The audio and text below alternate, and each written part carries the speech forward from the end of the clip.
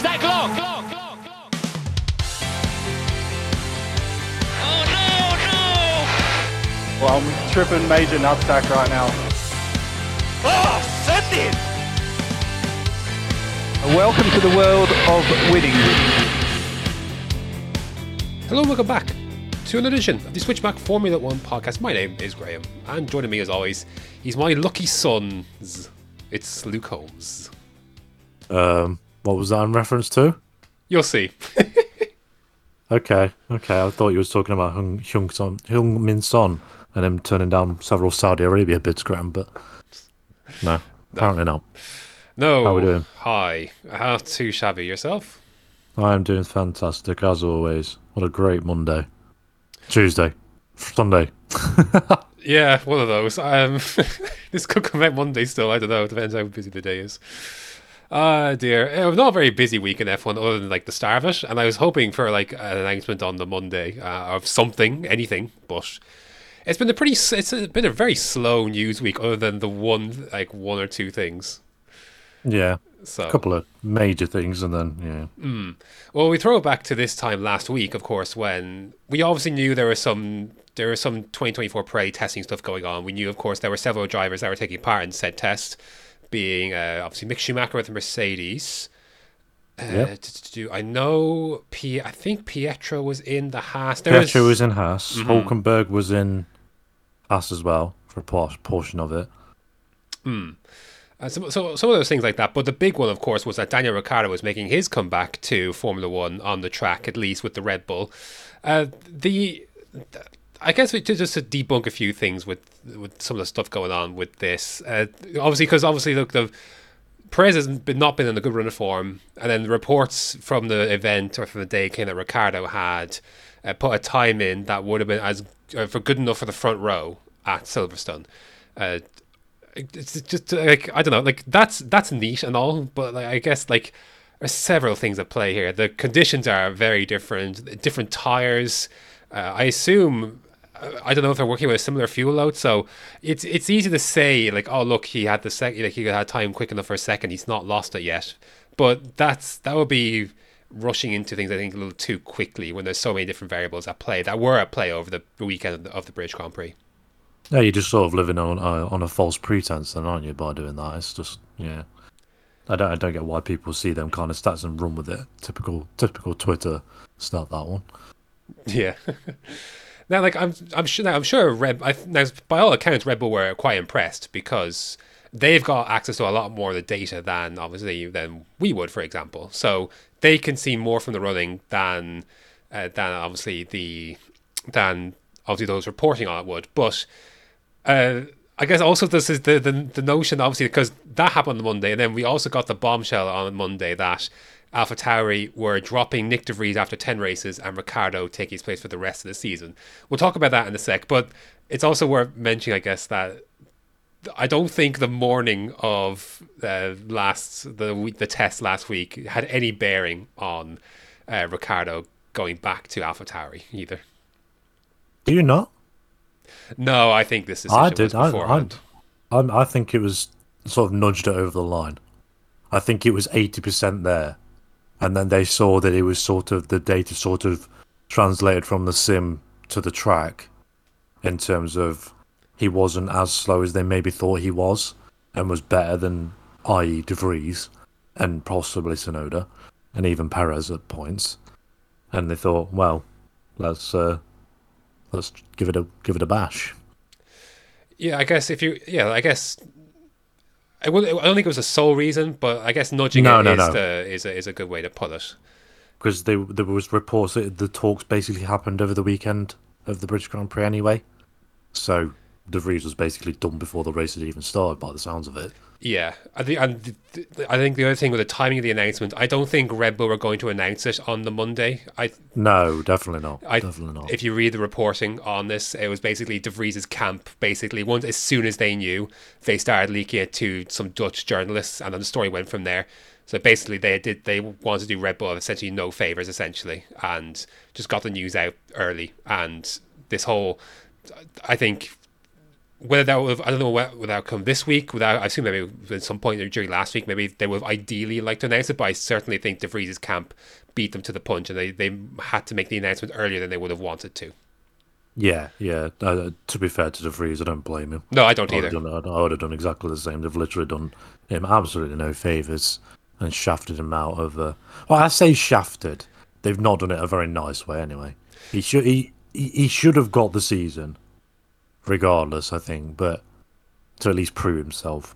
But at the end of the day, the results weren't good enough, and we know what Red Bull are like, ruthless as always, and they've stuck to it. To be fair to them, so you can't fault them for being inconsistent, I guess, and being more lenient towards one driver than another. But I guess they've been a little bit harsher on De Vries than there was, let's say, on Gasly or Albon, for instance. We can talk about the De Vries aspect in a minute. Well, let's start with Ricciardo on this side of things. It's obviously a bombshell a return because obviously. Is it? I think so for a few reasons, because it signals two things about Ricciardo that have changed through the year. One of which that he had been adamant before that he was going to take the entirety of 2023 off, so to speak. Yeah, of course. The second part, and the reason why he arguably didn't start the season on the grid, most notably with Haas, was because obviously we knew discussions had happened there.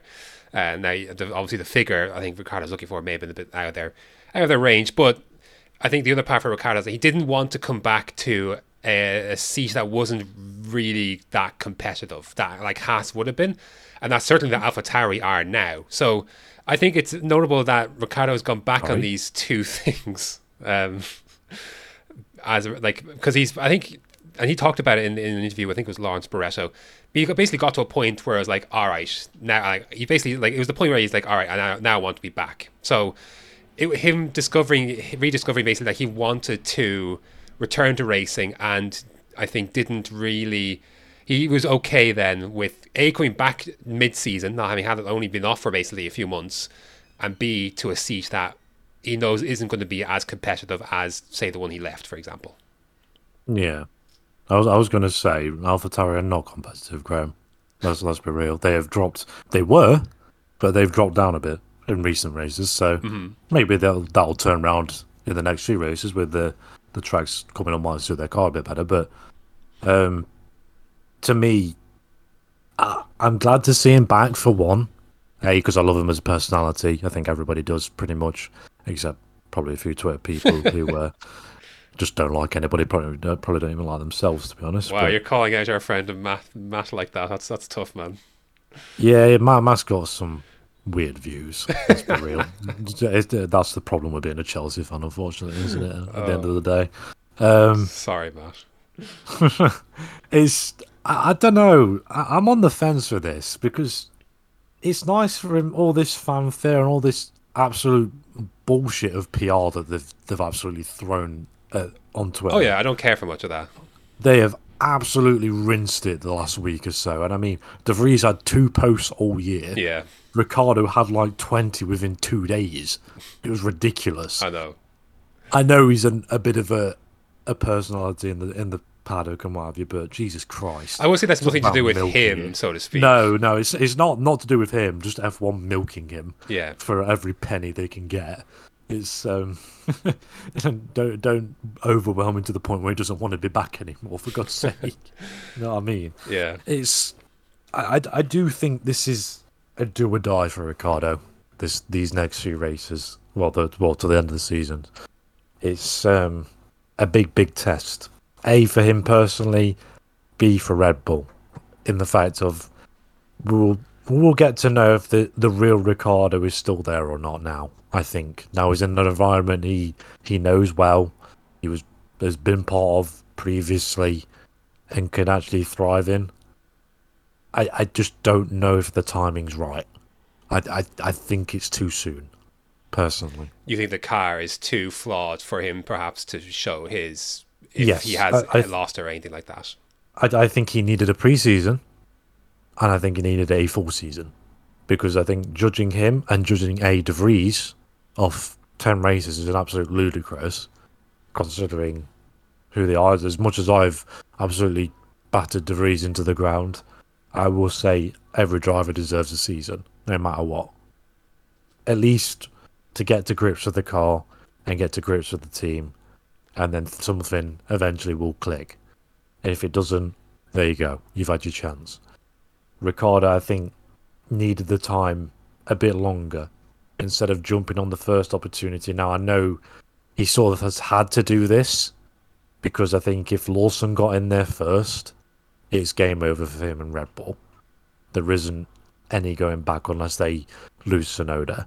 And I don't think that's happening yet. Anyway, I think Tsunoda stays for at least next year. And then maybe talks happen for him to leave after that. Once, i.e. either Ricciardo or Lawson is more settled into the team. Right, and you've also got the Aston Links that I don't think are going to go anywhere.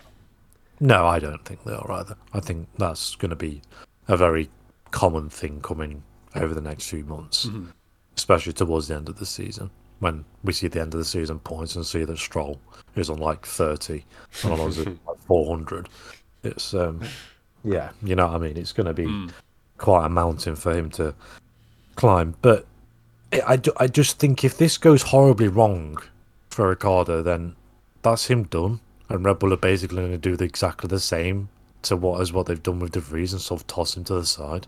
Then what does that leave him to do? Go be an ambassador for who? Because I don't think Red Bull will want to keep him on as an ambassador if he's embarrassed them in an Alpha Tauri. Why would they? I don't know. I that point of it is a difficult perspective. I think he'll always be part of the Red Bull family. I don't think how these next 6 months go will have any bearing on Ricciardo. Like if it doesn't work out and they replace him with Lawson at the end of the season, I think it's more so Ricciardo's choice whether he wants to do that for Red Bull after that. I think Red Bull will happily take him. There's plenty of merit for him to have as a test and third driver. Even just the PR merchant, it's not going to show runs and stuff. Yeah, like heck, DC still does this stuff. Do you know what I mean? Like, yeah, I don't think it's not going to take away from all the stuff that they did together, and the fact that they signed him in the first place shows that him leaving wasn't that detrimental. They couldn't recover from that, and I don't think this would be either. The testing thing you mentioned is not. It's tough. It's not ideal that he hasn't got no testing in this car at all. So he's going to have to get the hit. He's going to have to try and get used to it very quickly. He does say about the car, I appreciate the car is going to have its limits. It might not have as much grip as the Red Bull I drove a few days ago, but if it feels relatively balanced, that's something I can work with. That is something that the Alpha Tauri does not have. I can tell you that right now. He says, just watching the onboards, that is not going to be a balanced car. He says they expect results, performances, but I think until I get in the car, it's hard to define what that is. Is it a P8? Is it a P14? I don't think there's pressure until the summer break, but I also don't expect to get off to a slow start. I want to hit the ground running and try also and use what I've learned in this time off to put it to use. So that's what he says about that. I like this move for a few reasons, because with one fell swoop, you have so many things going on at play. One, this is obviously you find out Ricciardo first and foremost what his situation is. Is he truly washed? I don't think so. I just think that McLaren was a really rough situation, and the fact that you have Norris talking about how it's not as if Norris was particularly happy with the car either. He happened to make it work, and there's a reason Norris is regarded one of the best drivers on the grid still. He's able to drive around the issue. I did think that those are really tough cars, and I don't think it was a good situation for Ricciardo. It just didn't work. We've seen it sometimes. There's some things just don't work with some drivers, some teams. It's weird how it works sometimes. Look at the Ferrari second driver. Right, like he was best of the rest essentially with McLaren, and it's not quite lived up to the same, has it? His stock I don't think it's quite been as high since he left McLaren. No. I completely agree. So it could just be a situational thing that just doesn't work. Like we just saw Ricciardo going from Renault, or he was arguably one of the top 3-4 drivers in that entire grid in that Renault, and definitely post Austria in the first season, 100%. And you say post Austria 2020 was the first race of the season. Yes, that is a good point. That is a very good point. But it went to McLaren, and he wasn't quite. He never reached that level he was at Renault. So I think these things can be quite situational. We're going to find out. That's the thing. I guess we're going to find out what that is. It gives another. It's a great measure for now Tsunoda, who now immediately is put under immediate pressure to perform, because now it's not Nyck de Vries in the other car, it's Daniel Ricciardo. And I think Tsunoda could come off looking quite well in this. But again, I feel like it's the same situation at the start of the season when, like, I don't, unless Tsunoda's, no, actually, I take that, I still think it's going to lose for one of the drivers. Like, there's no win-win situation. If Tsunoda does well, it reflects poorly on Ricciardo. If Ricciardo does well, it reflects poorly on Tsunoda. Like, it's again, like, none of these drivers are set up to be in good situations, because if victory for one is essentially a crushing defeat for the other. Yeah, and it's basically the end for one of them, pretty much, I would say. Because, like I said, regardless, Lawson is in that car for 24, in my opinion. I think so. He has to be. They can't leave him out on the sidelines for another year. No way. Unless they ship him off to IndyCar, and that isn't happening. Because Red Bull don't do IndyCar, which is very strange. It is very strange. I think it would be interesting for them if they branch out into that. Obviously, the brand would be huge for it. Oh, yeah, of course it would. But in a sense, like, obviously, so it puts this pressure on both the drivers. But I think that can be used for good. So, again, it's a good measure for Ricciardo, because we know Tsunoda's been having a good season. It's a good measure for Tsunoda, because Ricciardo's a much better driver than de Vries. So, yes, in theory, you're wanting to put, like, it should bring out the best in both of them, because they should be very motivated to defeat the other. And it also say this, actually. Does Daniel Ricciardo have a Formula 2 World Championship? I don't think so. Or a Formula E World Championship? I don't think so. No, he doesn't. Yeah, exactly. Watch your mouth. Forgive me. It also puts an appropriate amount of pressure on Sergio Perez if Ricciardo should do well. Yes. It's a merry-go-round is basically what you're saying. And I think I alluded to this last week. I think this is probably one of the best merry-go-rounds we've had in a while, in terms of whoever doesn't perform here sort of gets chucked out, and then the other two benefit from it. But it could also go very wrong for one person entirely. I'm very interested to see how this goes on and how intense it gets between the three of them. Because it's going to get... I don't think Tsunoda really gives a shit, to be honest, because he just doesn't give a shit in general. Yeah, it also does feel like that there's an event... There does seem to be a general consensus that eventually these, like Tsunoda and Red Bull / Alpha Tauri, are eventually splitting. It's just a matter of when, I feel like. Yeah. I think if Tsunoda wasn't in the conversation for the Red Bull seat for 24/25 when Perez's contract was up, then I think their camp is sort of focused on getting him in at Aston Martin, which would be obviously a sound move, but I don't see it happening unless certain things go certain ways. But I also think, I think the ship has sailed in the sense for the Red Bull Junior program for Red Bull seats, because you have Verstappen, and are there concerns? Sure, about his long-term commitment past 2028, but you've got the likes of Leclerc, Norris on the grid. Like, I just think that they can.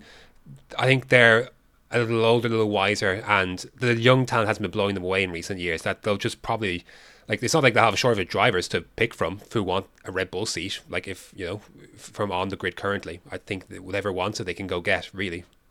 Yeah, and I read a report, I believe it was on Twitter anyway, it was from a well-known journalist, I can't remember his name, but he was saying that Red Bull had spoken to Norris and Leclerc before Silverstone, about a potential interest in a Red Bull drive in the future. Obviously, Norris has been tapped up before about a potential move, but it's interesting that Leclerc has also been spoken to. I can't remember who it was, but it's going to drive me nuts. Well, it makes sense for Leclerc, because obviously Leclerc comes off the books a year earlier than Norris does. Yeah. So, and for I example, think Leclerc's he in would next be... year. Yeah, Leclerc is the one you can get easier, I think, without having to pay a big fee. But whether that would work, I don't know, and I don't think it would. Well, there are two different points, aren't they, Leclerc and Norris with that, because Leclerc is going through the frustration at the moment, and there doesn't seem to be any light at the end of the tunnel.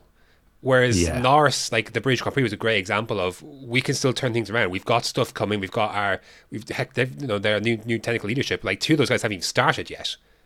Yeah. And the wind tunnel comes online pretty soon now as well. Like there's a lot to entice Norris to stay and believe in the project. Whereas Leclerc, I think, is a much easier guess because it just seems like You could literally say to Leclerc, "Do you want out, mate?" And he'd probably be like, "Yeah." Honestly, you could any member of the public could go to him and say off the record what you're saying, and he would say, "No, I want out. I guarantee it." If the right offer to the right team was there. And that the only team now there would be any benefit to him would be Red Bull or Aston Martin. Personally, Mercedes, I don't think is the right place for him. But I'd agree with that. You would probably, I still would take from Mercedes over Ferrari if I was him though. If they offered me a deal, it just depends how deep he's obviously talking about how deep his loyalty is to Ferrari. You would do though. I would. Yeah, I would be the same. Like, it is the team that I've grew up supporting. Why would I want to leave? But at the same time, you've got to put your personal interests first. Eventually, when they've years of failure, but it might be one of them drivers that never gets to the championship that I think he deserves. Yeah, we've seen it before. Would be sad. Just to link this back around, I don't think Ricciardo takes his Alpha Tauri seat if he didn't think there was a chance he could return to that Red Bull seat. No, definitely not. So that's a huge part of this. And I guess in the same sense that maybe maybe the reason, because I'm sure De Vries had a few offers on the table afterwards. Definitely Williams. Williams and Alpine we know of for sure.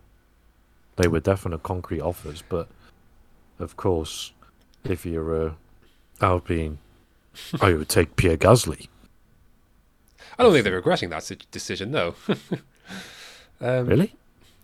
Shocking, right? That's mightily impressive. But just to finish on just a round up on Ricciardo, I think I like the move for him. I think the biggest winners I think are Red Bull because again, like we said, like they get to find out so much about how Perez responds to this, how Tsunoda responds, and what Ricciardo's like. They're winning regardless because the picture becomes a lot clearer in their mind as to how it is they want to move forward. Not be clear this year, but perhaps for next year. At the end of next year, this begins the process of how things may look for them at the end of 24. So I like it for Red Bull's point of view because they accomplish all of their goals with this, I feel like. Yeah, all bases are covered pretty much, aren't they? It's an instant win-win. For everybody else, it's a win but could possibly lose terribly. Yeah, like Red Bull positioned the pieces perfectly. Now it's to see how those pieces perform, like how Ricciardo performs, how Tsunoda performs, how Perez performs. Yeah. So, I would have been interested to see how this would work out if Lauren Mekies was in charge right now. Rather than Franz Tost. If you mean, as in a fresh set of eyes, rather than someone who's not even worked with Ricciardo or Yuki, or even Perez at that point. Someone who's completely out of the blue with a fresh set, but obviously we're not going to get that till next year. No. If at all next year, actually. We don't know, because one of them drivers might be out of this at that point. Yeah, we'll have to see. Anything else to add on Ricciardo's side of things here? No, not really. Tsunoda, we've mentioned, like it's going to be a much better measure for him. I still think he can come out. I still think there's the only situation I think both of them come out on top is that Ricciardo does really well and Tsunoda's right there with them essentially. That's like if Ricciardo's a P8 and like Tsunoda's a P9 or a P10 or a P11 or something like that. Like they are maximising that result in that car. It goes back and forth each race. One's better than the other one race, then the other one's better than the other in the next race. I think that would be a complete mindfuck for Red Bull. Because then you're like, oh shit, what do we do here? Because we have nowhere to go for Lawson again. I think the chances of that happening are small, though. I think there's someone is going to be on top here. I would lean towards Ricciardo on this side of things. We'll see. I don't know, man. I want to believe still. The Ricciardo fan in me wants to believe, but I'm rating Yuki this year. I think we both are very highly. Definitely. I like I say, it's just a big test for everyone. It's gonna be fascinating. Like it's gonna be the one that, like we've got. It's nice to have this injection of some unknown heading into the second half of next season in a season that's been pretty predictable in terms of like obviously who wins. Like it's this Alpha Tauri thing is going to be a really fascinating dynamic as the year progresses, and how Tsunoda reacts to it is going to be big for him, because like he no longer has that comfort, so to speak, that De Vries' teammate. Like Ricciardo in theory should be on his ass, if not possibly even ahead of him. So how does Yuki respond to that amidst his own possible future? I don't expect Tsunoda to be replaced regardless at the end of this year. I think he stays regardless, unless the only times Yuki goes is off his own bat, I think, because it's not his fault that De Vries didn't perform and Ricciardo's instead. It's the choice is now Red Bulls as to what happens with that second seat, be Ricciardo or Lawson. The only reason Yuki loses the seat if he starts doing what he did in his first season in Formula One, basically starts chucking it down the road, trying to overdrive the car, which he could do, to be fair. Yeah, it's possible now. That pressure could get to him. Yeah, the pressure would be too much, but we'll see. So just for the Liam Lawson side of things, I'm reading an article from motorsport.com and Jamie Klein about some of his quotes on the response to him not being taken for that seat. And Lawson said, "I always wanted to compete here in Super Formula. My goal was to get a seat for next year in F1. To jump in mid-season would have been extremely tough, and in Alpha Tauri's position, they were wanting someone experienced who has been in Formula 1 for a long time, so I understand their decision. But this Super Formula is what I'm focused on now. Any shot I have at Formula 1 rides on how I do here. So I have to complete the year in the best way possible and try and win this championship, which is what will give me the chance. I need to make sure I do everything I can to give myself the best opportunity. And then if it doesn't happen, I can say there's nothing more I could have done." He has been Red Bull PR'd to shit right there. Yeah. Basically is what I'm hearing right there. That's... okay, fair enough. Basically, they said to him, win Super Formula and the seat's yours, pretty much. If you don't, then tough shit. I imagine that would have come before any Ricciardo vector kind of things, definitely, which is tough. 100%. Yeah. But 100%. I do think there's merit for AlphaTauri having the experience side of things. This will be a help to them, as we saw with Gasly. That was a benefit to them. So I guess we'll see how that goes on Ricciardo's side of things. I wonder if he'll start screaming about the brakes. Yeah, well, like so someone who famously good on the brakes in the car that was good to him on that front. It'll be interesting to see how he feels about that. In a sense, I am glad. Like, I think it's the right decision not to drop Lawson in like this mid-season, because I think to some extent he would be set up to fail. Yeah, basically, he would be sinking straight away. There's no way. He's not the superstar driver that I could think would cope with it. We've always said he's a okay mid-tier driver. Yeah. He's nothing special. He deserves a chance, don't get me wrong, because he's worked hard to be where he is, but I don't see him as such as a Leclerc or a Russell or a Norris, personally. Oh, no. I don't think so either. But I also think... Or Renaissani. Well, a few are, to be fair. He like I said last week, he can only do more harm than good to his stock, I think, coming in at mid-season. He's better off not participating, and his stock can only improve, I think, of Super Formula. And yeah, I just think, yes, he could have the opportunity to go into an F1 car. But does that mean that's always the right thing? In this case, I would argue it can do more harm than good. And then you go to Ricciardo, who, if Lawson had been dropped in, Ricciardo will then continue, I think, to rebuild some of his stock within the Red Bull stable. And then you just say, right, well, Ricciardo's in for the next season then, because Lawson didn't work out. Yeah, basically. So I think this is fine for Lawson. All them years of funding would have gone down the pan for 13 races. Yeah, it just isn't worth it. No, you would better off waiting. So I think Lawson is fine. Like I think he's still well set up going forward. Some of it is now out of his hands because of Ricciardo, but yeah, it's not. It's like he says, that would be through no fault of his own. So, and with that you can live with a bit more. Yeah. Lastly, let's just look at the Nyck de Vries side of things. Yes, it's harsh. Yes, it's rough. Yes, it's Alpha Tauri, but I guess it's now clear there was a clear conflict between Marco and Horner about even the hiring of de Vries, which we could have told you last year was not the right thing to do in the first place, based on one race, essentially, is what he got this drive from. So is it a surprise that we're at this junction? No, I don't think so. Is it harsh? Yes. But if you thought if you were conflicted whether he was the right person for the job in the first place, then I guess I'm fine with this in the sense of like, why bother? If you know he's a dead man walking, why bother waiting to make the decision? Just move on. Yeah. Now, if this was Williams, this would be a different kettle of fish. Definitely. But I think he survives. Now, I will say, like, it's a counter argument. Just because it's Alpha Tauri, does that make it right? No, definitely not. Like I said, I think everybody deserves a season, regardless of who you are. You could be the worst driver in the world, but unless you're impacting the safety of the sport, then you should get your chance to prove what you can do.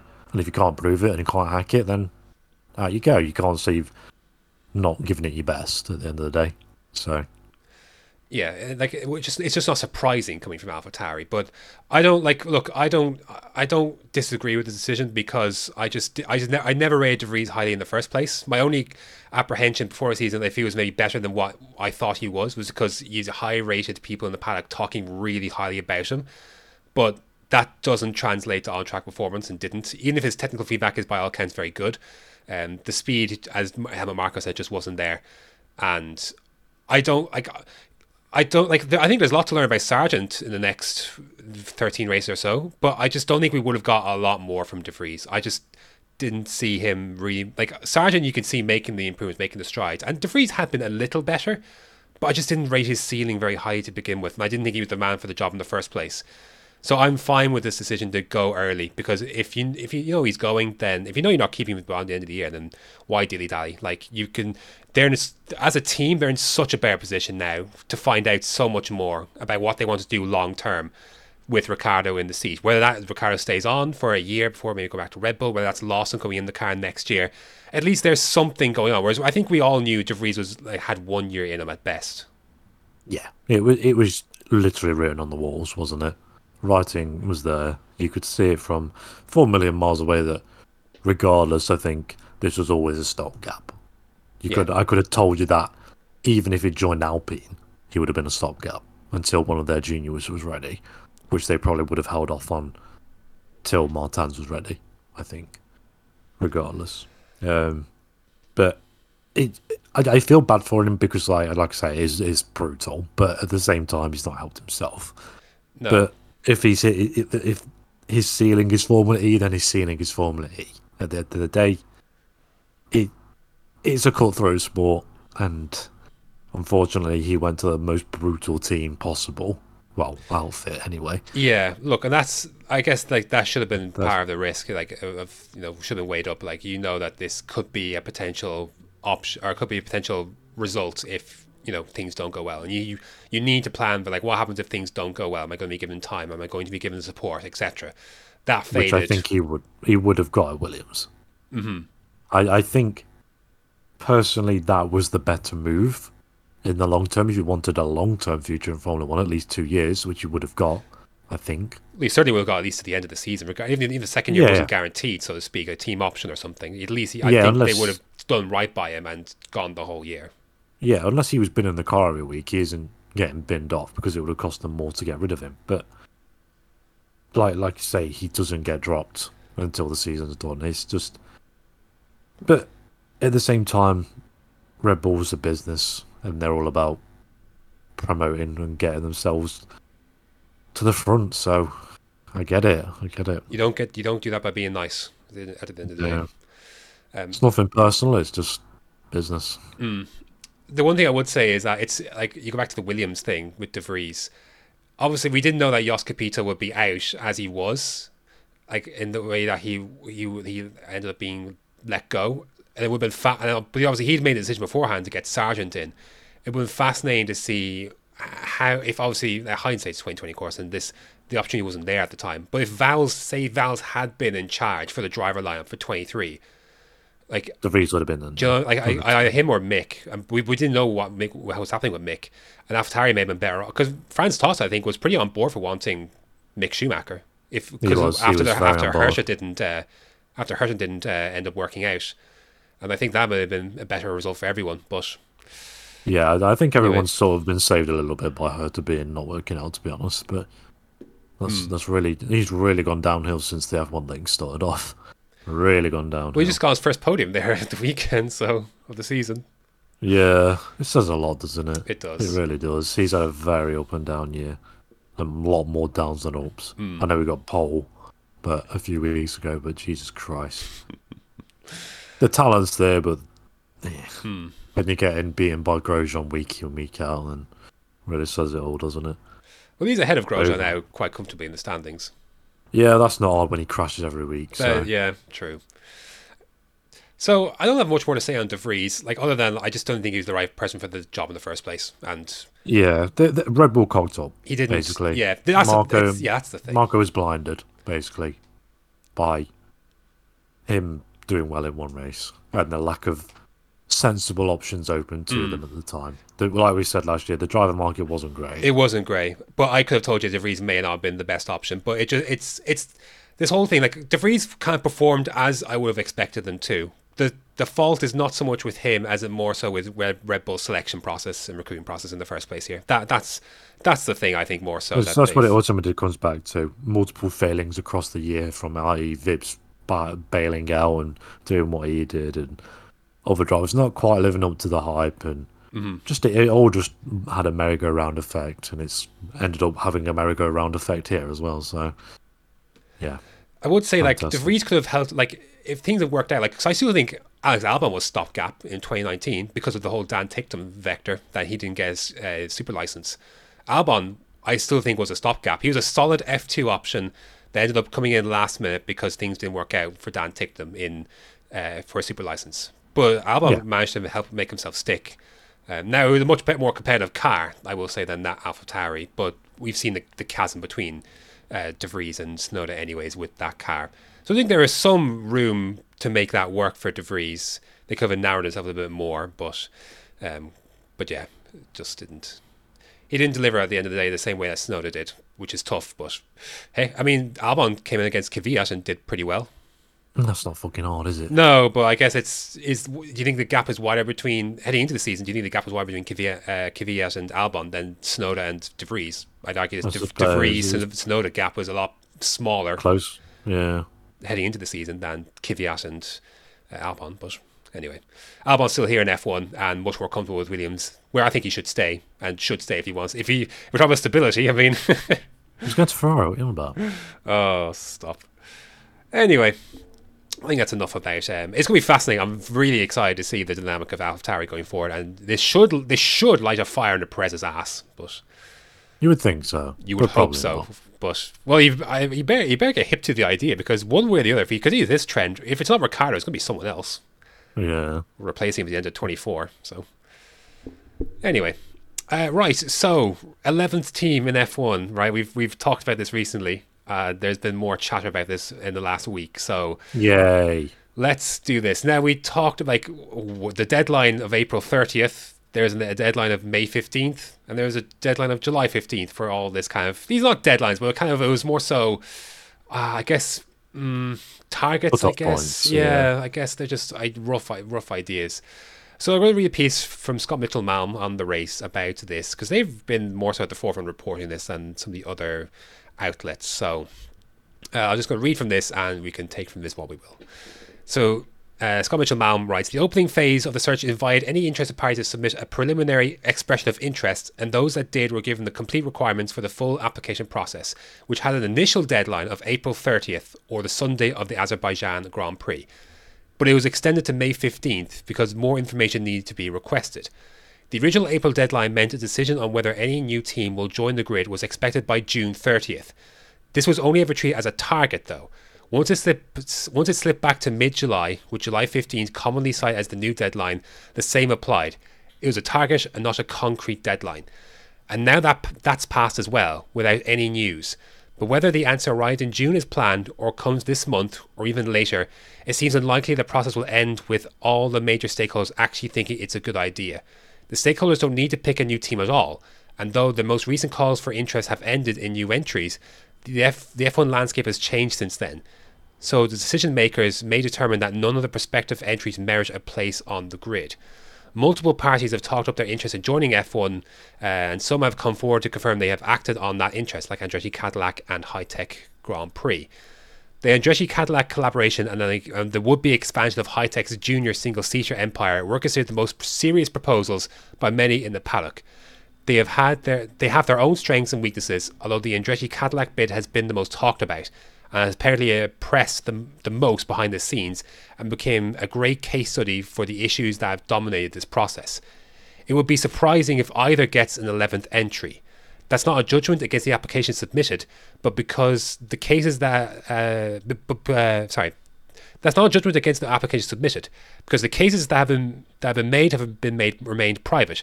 It's just a feeling based on the fairly consistent narrative for months, if not a couple of years, that reflects a pretty divided landscape. F1's commercial rights holder and its governing body don't see eye to eye on a lot of things, especially the subject of more teams. And this is not, as some have tried to make it out, a straight decision for the FIA alone. While this is a process overseen by the governing body, the commercial rights holder has a key role to play. If either F1 or the FIA have an issue, no entry will be granted. There needs to be a unified position, and that has not felt like the case whatsoever. For example, F1 CEO Stefano Domenicali's personal opinion is that the grid doesn't need to expand. And a quote from Domenicali: If you have a good show, 20 cars are more than enough. If you have 2 cars or 2 drivers fighting, the level of attention is mega. And so you can imagine 20 cars, 10 teams on the level where there is competition on the track. It would be impressive. I would say, let's wait and see. My no is not against someone who wants to come in. I need to clarify that, because otherwise it seems that I want to be a protectionist. That is not the case. I want to see the right one. And I need to also respect the ones that have invested in F1 in the last period, because we forget too quickly in that respect. We need to be prudent. We need to take the right decision. On the other hand, this is now Mitchell Lamson, that's an end quote from Domenicali. On the other hand, it seems pretty clear that Ben Sulayem would like an Andretti Cadillac entry to be granted. Andretti getting General Motors on board is believed to be a significant factor in why Ben Sulayem felt it was necessary to start a formal evaluation process, and he keeps talking about it in a positive light. Frankly, it's a little surprising the FIA president has been so brazen, because it could easily be interpreted as him identifying a favourite. Given the process is live and neutrality is quite important, publicly pondering on how he could say no to a brand like General Motors, as he did in an interview with the Associated Press, didn't stand out as a particularly shrewd thing to do. The personal opinions of people at the top of these organisations may or may not be relevant. Only those at the heart of the process can see either way. But ignoring any specific arguments for or against specific bids, there has been a division throughout this process that there gets to the core of why any entry being accepted seems so unlikely.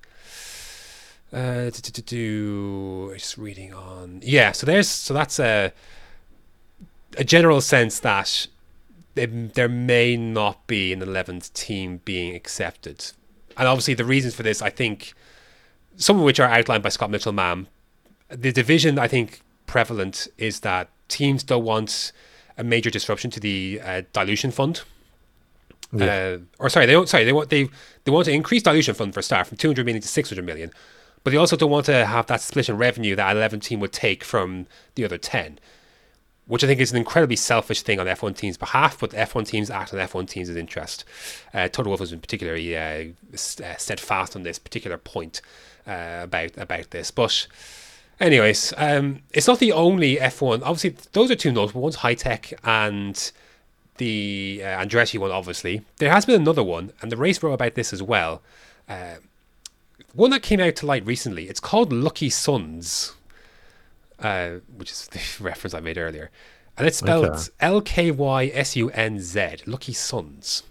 I saw this, yeah. So, at the heart of this is, I believe, it has the support of more than one government in Southeast Asia, which is fairly significant. What it wants to offer is more so entry points into African and Asian markets, which, as you've talked about often on this podcast, is an area F1, I think, would love to tap into more. Yeah, definitely. Reflective, of course, I think, in F1's bid to get the South African Grand Prix back on the calendar, their efforts on that.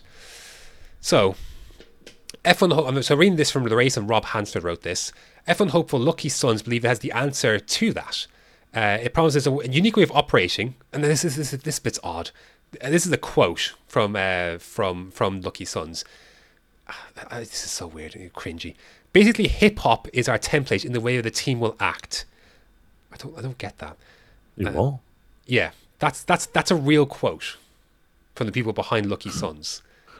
Right, if they get let in, and someone from a serious organisation like Cadillac and Andretti don't, I'm going to lose my shit. So Hanser continues to write, but the main selling point it's focusing on is its F1 bid is to promise to expand Championship's commercial reach to new audiences.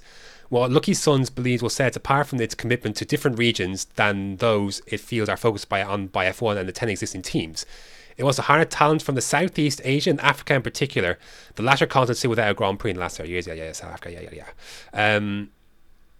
So this is what the co-founder and chief commercial officer, Andrew Pyra, I think is his name. This is Lucky Son's co-founder and chief commercial. Traditionally, F1 is European. It's got that traditional corridor in Europe. That's the central base. But we think differently. We are dreaming almost. We are doing things that people say are impossible. But you can't cut out an entire continent because of logistical reasons. That's not forward thinking. We are very cocksure that it can be done. I've never heard that one before, cocksure. No, I haven't either.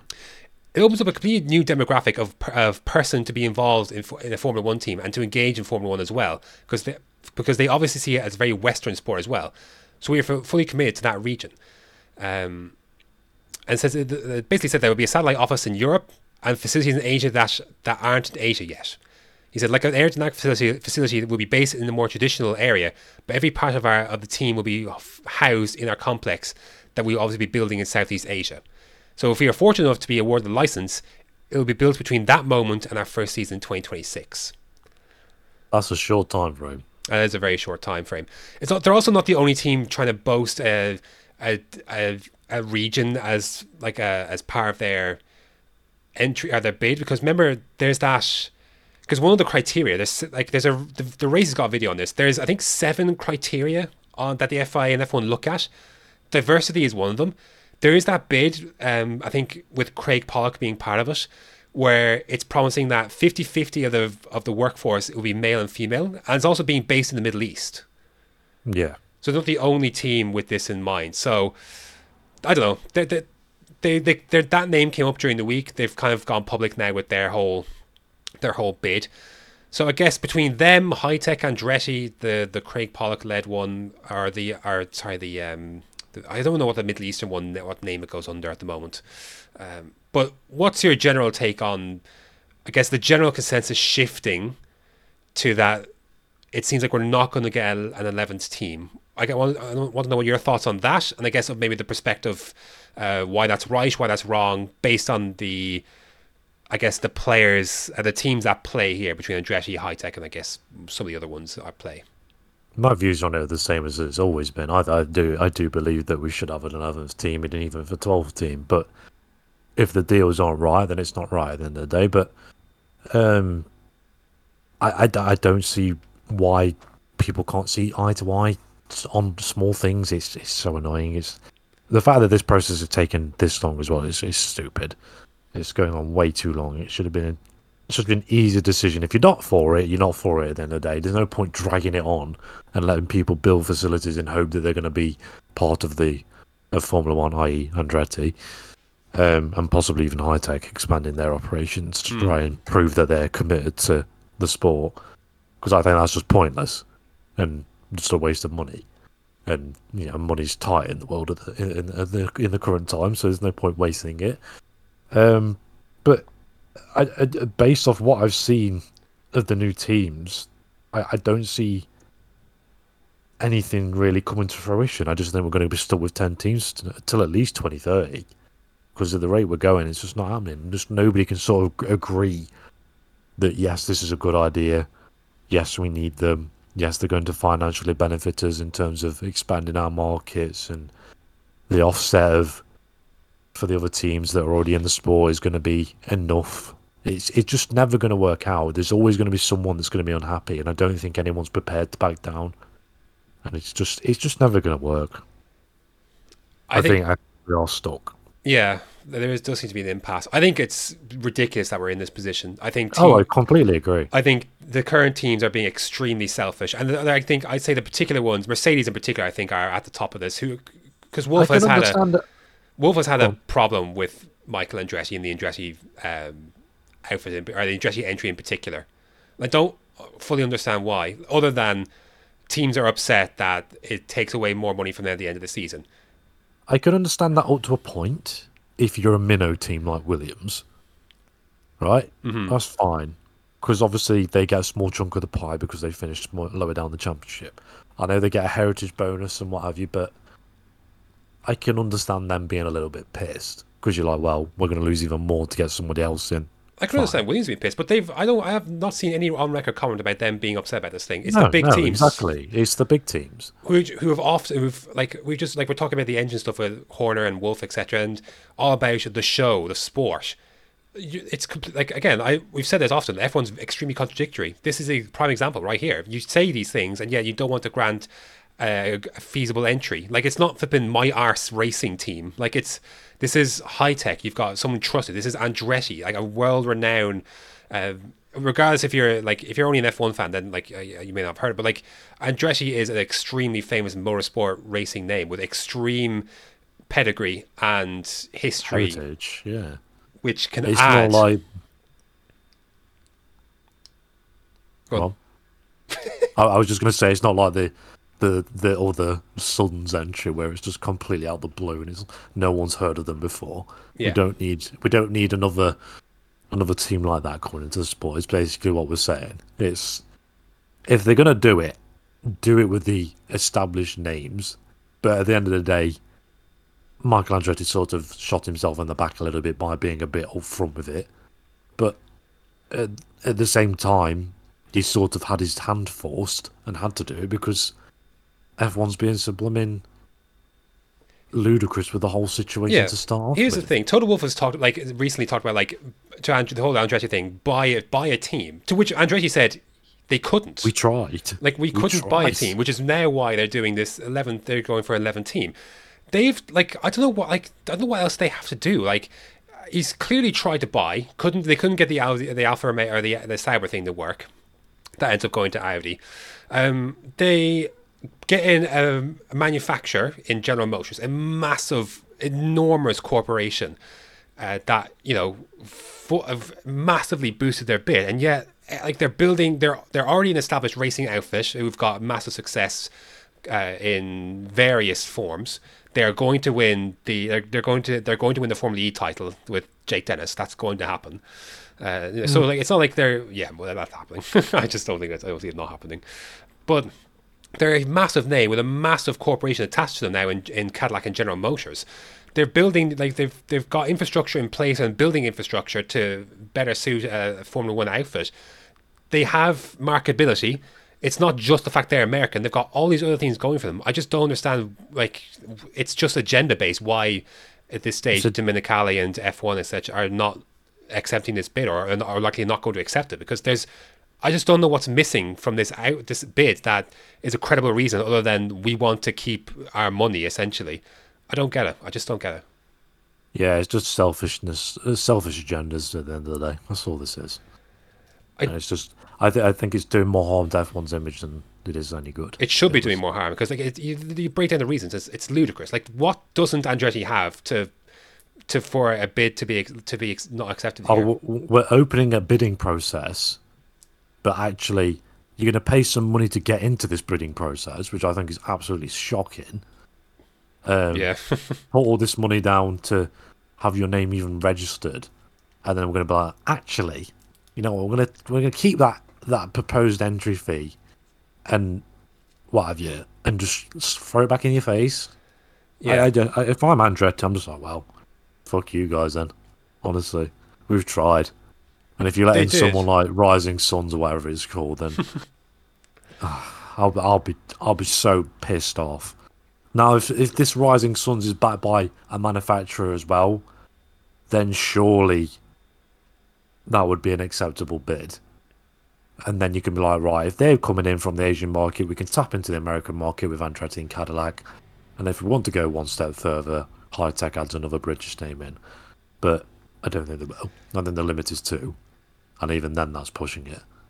And even then, that's not going to happen. So, yeah, it's all just a complete load of bollocks. Yeah, basically. Essentially. Like, it's the other thing to this is that I know, like, Fred was sort of talking about this recently. Like having an American team for the sake of the American team is not the right reason. I agree, but like we've got all these other reasons for Andretti. But the fact that the American helps, because like with all due respect to Haas, this is a real American team. If you get me, do you know what I mean? Like yeah, it's not an advertisement. What the common I think what the common racing fan maybe they do identify with Haas as an American team. I don't know. But I feel like the difference between Andretti and F1 and Haas and F1 as American teams, I think would be night and day, and obviously with Colin Hirsch at the possibly at the helm as well.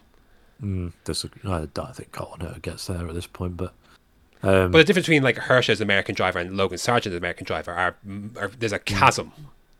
Yeah, in my mind, there is.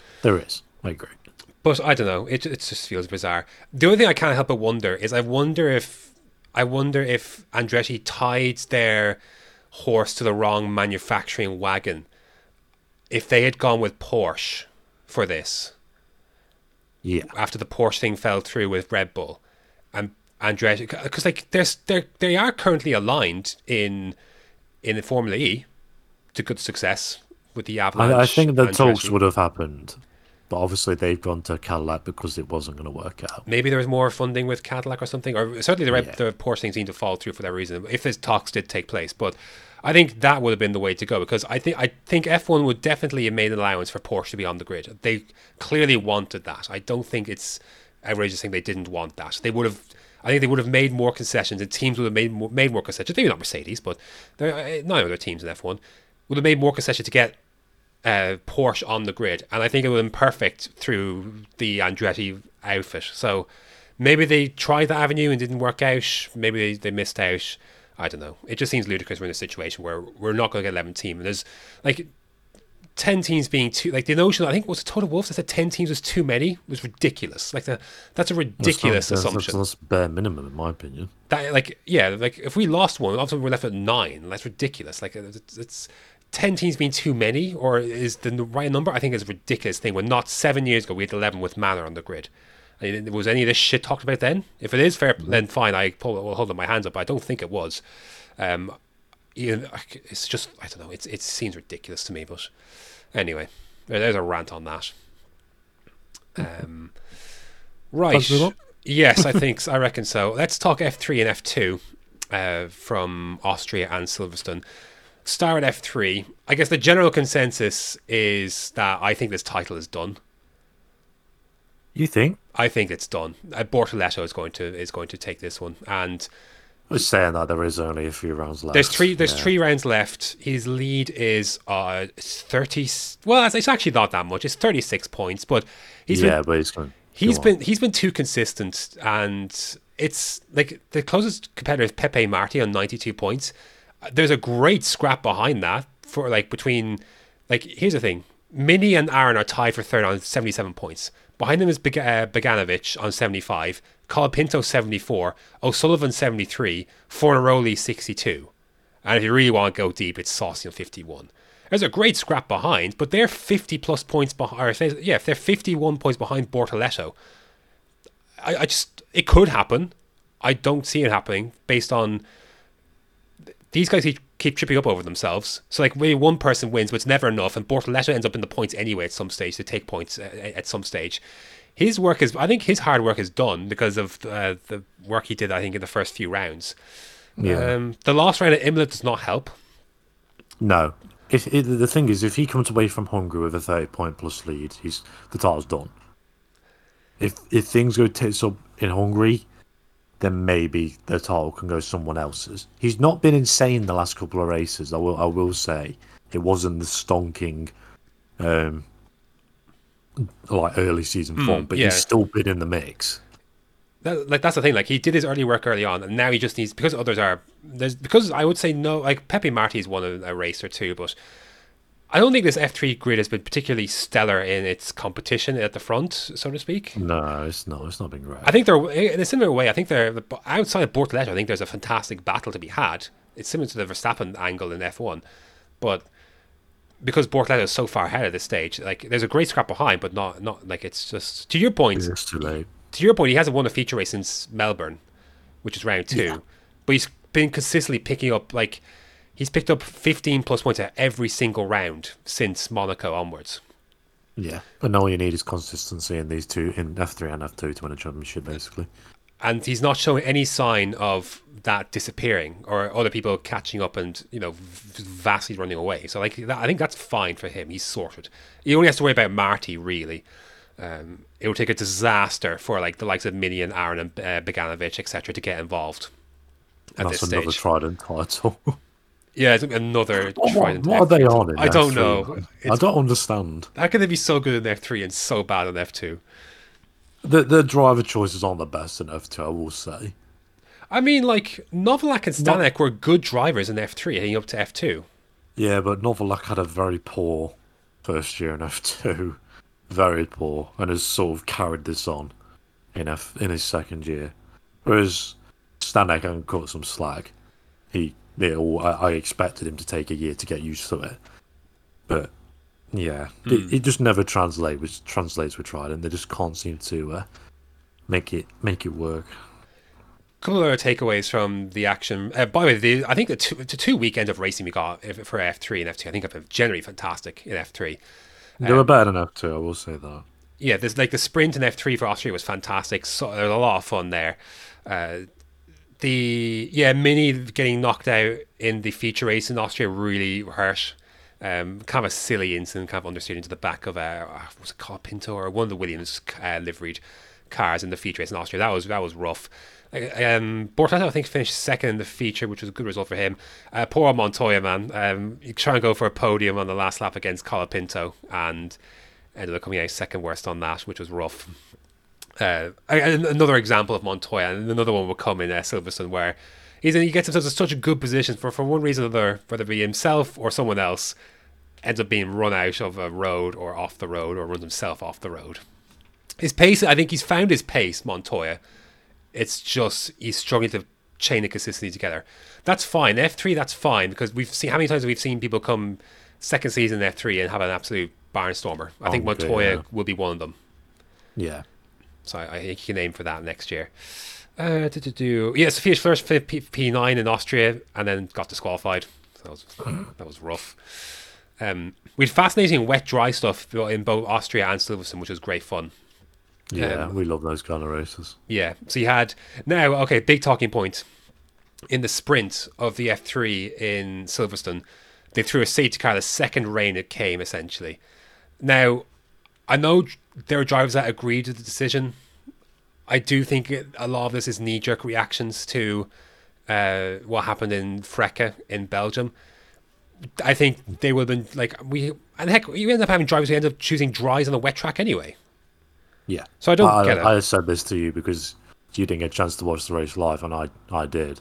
And I was like, I was blown away by the fact that they called it as a safety car pretty much instantly. As soon as it started raining, I was just like, oh, right, okay. That's literally knee-jerk. It's not as like they were, weren't they coming up to Beckett's and Chapel anyways? Yeah. It wasn't as if it was like they just started the lap. Yeah, it was. They could have pit if they wanted to. Yeah, exactly. Heck, As drivers people didn't. go slower in these conditions, and you're not dealing with it wasn't torrential immediately. I think you could. The conditions were certainly better than they were in Belgium, and drivers, I don't think were if there's enough. I think there's enough runoff at Silverstone for this kind of thing. It's not the same as Belgium. There is way more runoff in the right areas anyway. Yeah, and you're not totally blind in a corner like that as you are, say, with.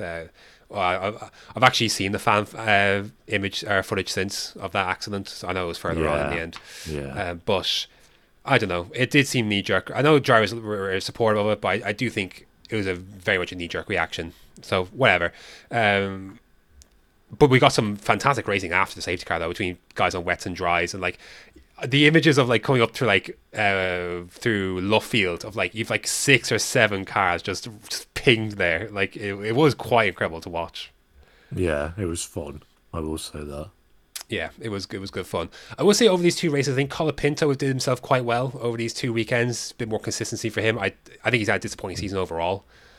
But yeah, it's not been the season that I thought it would have, to be fair. Both him and O'Sullivan, I think, have been in the same in that regard. O'Sullivan won the feature race in Austria and then went scoreless in Silverstone, which is a shame because he's on 73 points. He could easily be third in the standings, very, very easily. Should be, arguably, maybe he should be second, close to Marty. if he had any point scoring at all in Silverstone. But that was such a mid second place. Honestly, he's so mid. But he went scoreless as did Bogdanovic, which is unfortunate in a sense, because like he went onto the wet tires in the sprint, and they were the right ones, and then they weren't. Yeah, it's not his fault that the engine blew up in qualifying. So That didn't help either. He ruined his race. Mini scored only 12 points from Silverstone and only scored 9 in Spielberg, which really has derailed his title chances. He could have been still pretty much up there, and that's after the fact he went scoreless in Barcelona as well. So he could have been Bortoletto's closest title contender, and now he's not. Very simply for that. 4 in a row he's decided to show up for the season, which was nice. Got himself pole and a podium, I believe, in Silverstone. So that was nice for him. Nice for Ollie Gus to finally show up this season. Won the feature race at mixed conditions. But I liked him at the back end of last season when he came in. He's been the worst trident of the bunch and been pretty disappointing. The race win, right, was his first point scoring finish since he took second place in Bahrain. Jesus Christ. Yeah, round 1. That's bizarre. So, yeah, that was... What an up and down season that is. That's crazy, isn't it? It is wild to think about. Collins had some good races, I thought, over the 2. Yeah, but how many more seasons can he have in F3, for fuck's sake? I know. Year 4, man. Year 4. And he was the higher rated one of the 2. He was the one that was being kept in instead of Martins when they dropped Martins and then brought him back. Collette was the one that was consistently in the program and then ended up getting dropped anyway. Yeah. Yeah, it's funny that. But yeah, I've actually really liked Christian Mansell this season. Like, he's not been amazing, but he's always seems to be in the mix somewhere. Yeah. I just like watching him. And he got a podium in the sprint as well, so fair play for him.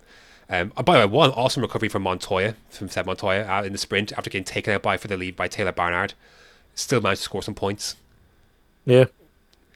I think his time is coming. I think Montoya will be... It's just a year too early, I think. I think he'll be in F3 next season, and I think he should be one of the favourites for it. Yeah, I predicted it a year too early. Mm-hmm. I think you are right. It's just... Yeah. He's getting it together. I don't think I have any other massive takeaways. So like solid stuff from Aaron still. Like again, I think I said before, it's solid but not spectacular. Yeah, well, that's the thing. The F3 hasn't been insane. I will say that. Neither has F2, to be honest. They're both not really grabbed me this year. Yeah. And like I would counter that by it's been difficult for you to watch these live, so that investment hasn't quite been. Yeah. I think you feel a little bit. You feel a little bit differently. I think if you had been able to, watch a little bit more live, I think would help your own perspective. I think in that, but life happens, man. I understand how you feel or why you feel that way. Especially F3, like the title fight obviously is not there, and F2's tightening up a little bit. Let's see if any other F3 opinions. We can move on to F2. Yeah. I will say Austria. Yeah, again, so very fun stuff in Austria. It was the best weekend of the season up to that point, I feel like, in F2 for Austria. Mm-hmm. That was excellent stuff. What do I have from the sprint? Doohan went off at turn 4 on slicks. So a couple of people went for slicks in that sprint. De Ruvla and Doohan both went off. Doohan was able to recover it. De Ruvla was not. Richard Verschoor crashed himself out of P2, which... in retrospect, given what he did for the feature race, he could easily be in 4th in standings right now. What a weird season, man. So many people have flopped this season F2. Like, Richard Verschoor wins one feature race, and he's up to 6th in the standings. It's so bizarre. Martins won his feature race in Silverstone, and he's up to 5th now. Behrman is the same thing, man. Like, Martins and Behrman, they've had pace, man. They've shown pace from race 1. For one reason or another, it didn't come together in the first 4 rounds. They're 4th and 5th on the same number of points. Isn't that insane? Yeah, that is actually rather insane. That's incredible to me. But it also shows that their pace is legit, and B, how everyone else has flopped around them essentially. Yeah, it just shows another year, and I think they'll be rocking and rolling. I think they're legit. This entire fight, actually. Yeah, I think they are legit. It's just like you said, they're rookies at the end of the day, and that's what rookies do. To do feature race. Yeah, Martins has had pull for both these, I think, and blew it. He obviously regained it back at Silverstone, but in Austria, I will say he was shafted by an absolute dive bomb McGee by Kushmini into turn 3, and he lost that position, and then Doohan went past him for the feature race. So that was rough. The feature race in Austria really, for sure, and Iwasa and Behrman were absolutely saved by that safety car for Leclerc. They were kind of nowhere in the alternate strategy. They were rescued. So he had for sure Iwasa fighting for the win. Behrman salvaged a few points in the end from the feature race. I think he finished like 5th.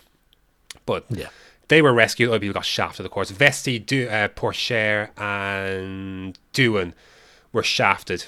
Vesti out of the race win. Doohan out of a podium, and same for Pourchaire. Ended up dropping like to 7th, I think, in the end. So that was unfortunate, but these things happen.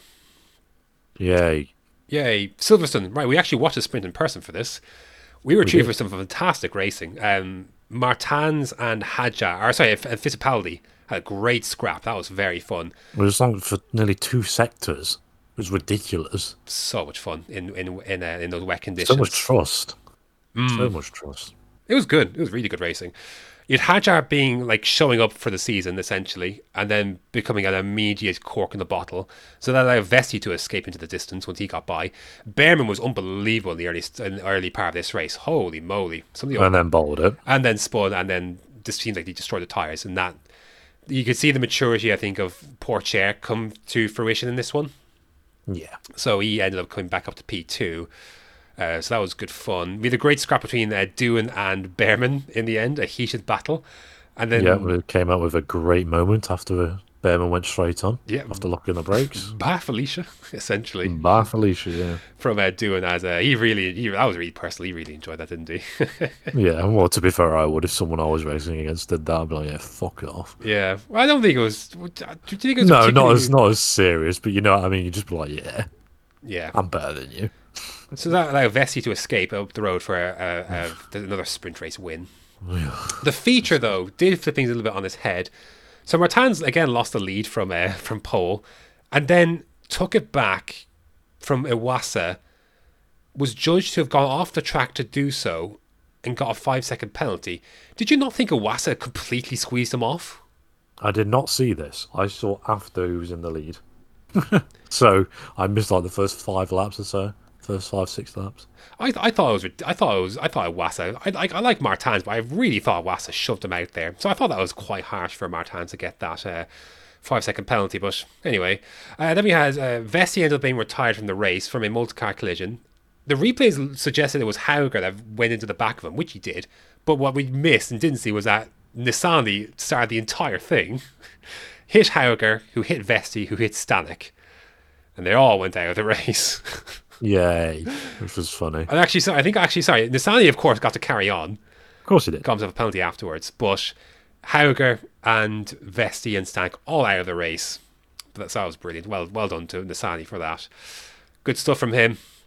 And then, in the West, then Pourchaire got himself up to P3. So 15 points for him puts him right back in contention for the title. This title fight's back on all of a sudden. And it's only 6 points from Vesti to Pourchaire.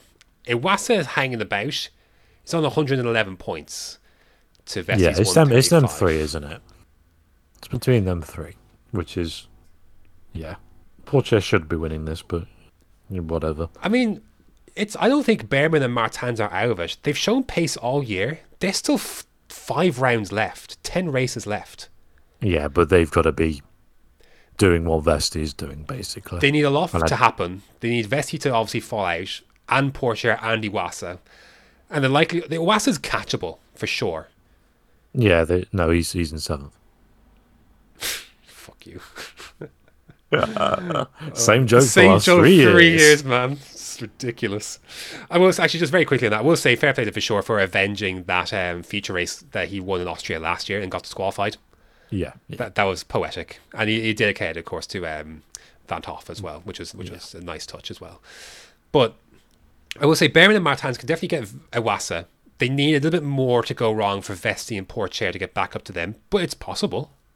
Yeah. Now, also, don't understand how Behrman got penalised for taking out both Campuses. I do not understand that one. He didn't even touch them, but got a penalty for it. it was the Campos taking out the other Campos, unless there was some more footage from beforehand that I haven't seen, but it was very bizarre. Yeah, that was a strange one. I will say Berman has lost a little bit of the momentum that he had going from Baku and Spain. Yeah. Again, kind of shithoused his way into a good result in Austria, so he needs to get back on track in a hurry here. Martins is in good form. 2 pole positions in a row, I believe, and he got shafted in the feature race in Austria. Came through and won the race after getting the 5-second penalty, so he got the gap on Maloney. So he made that work. So I think top 3 is gettable for those two. A little bit more to go for the title.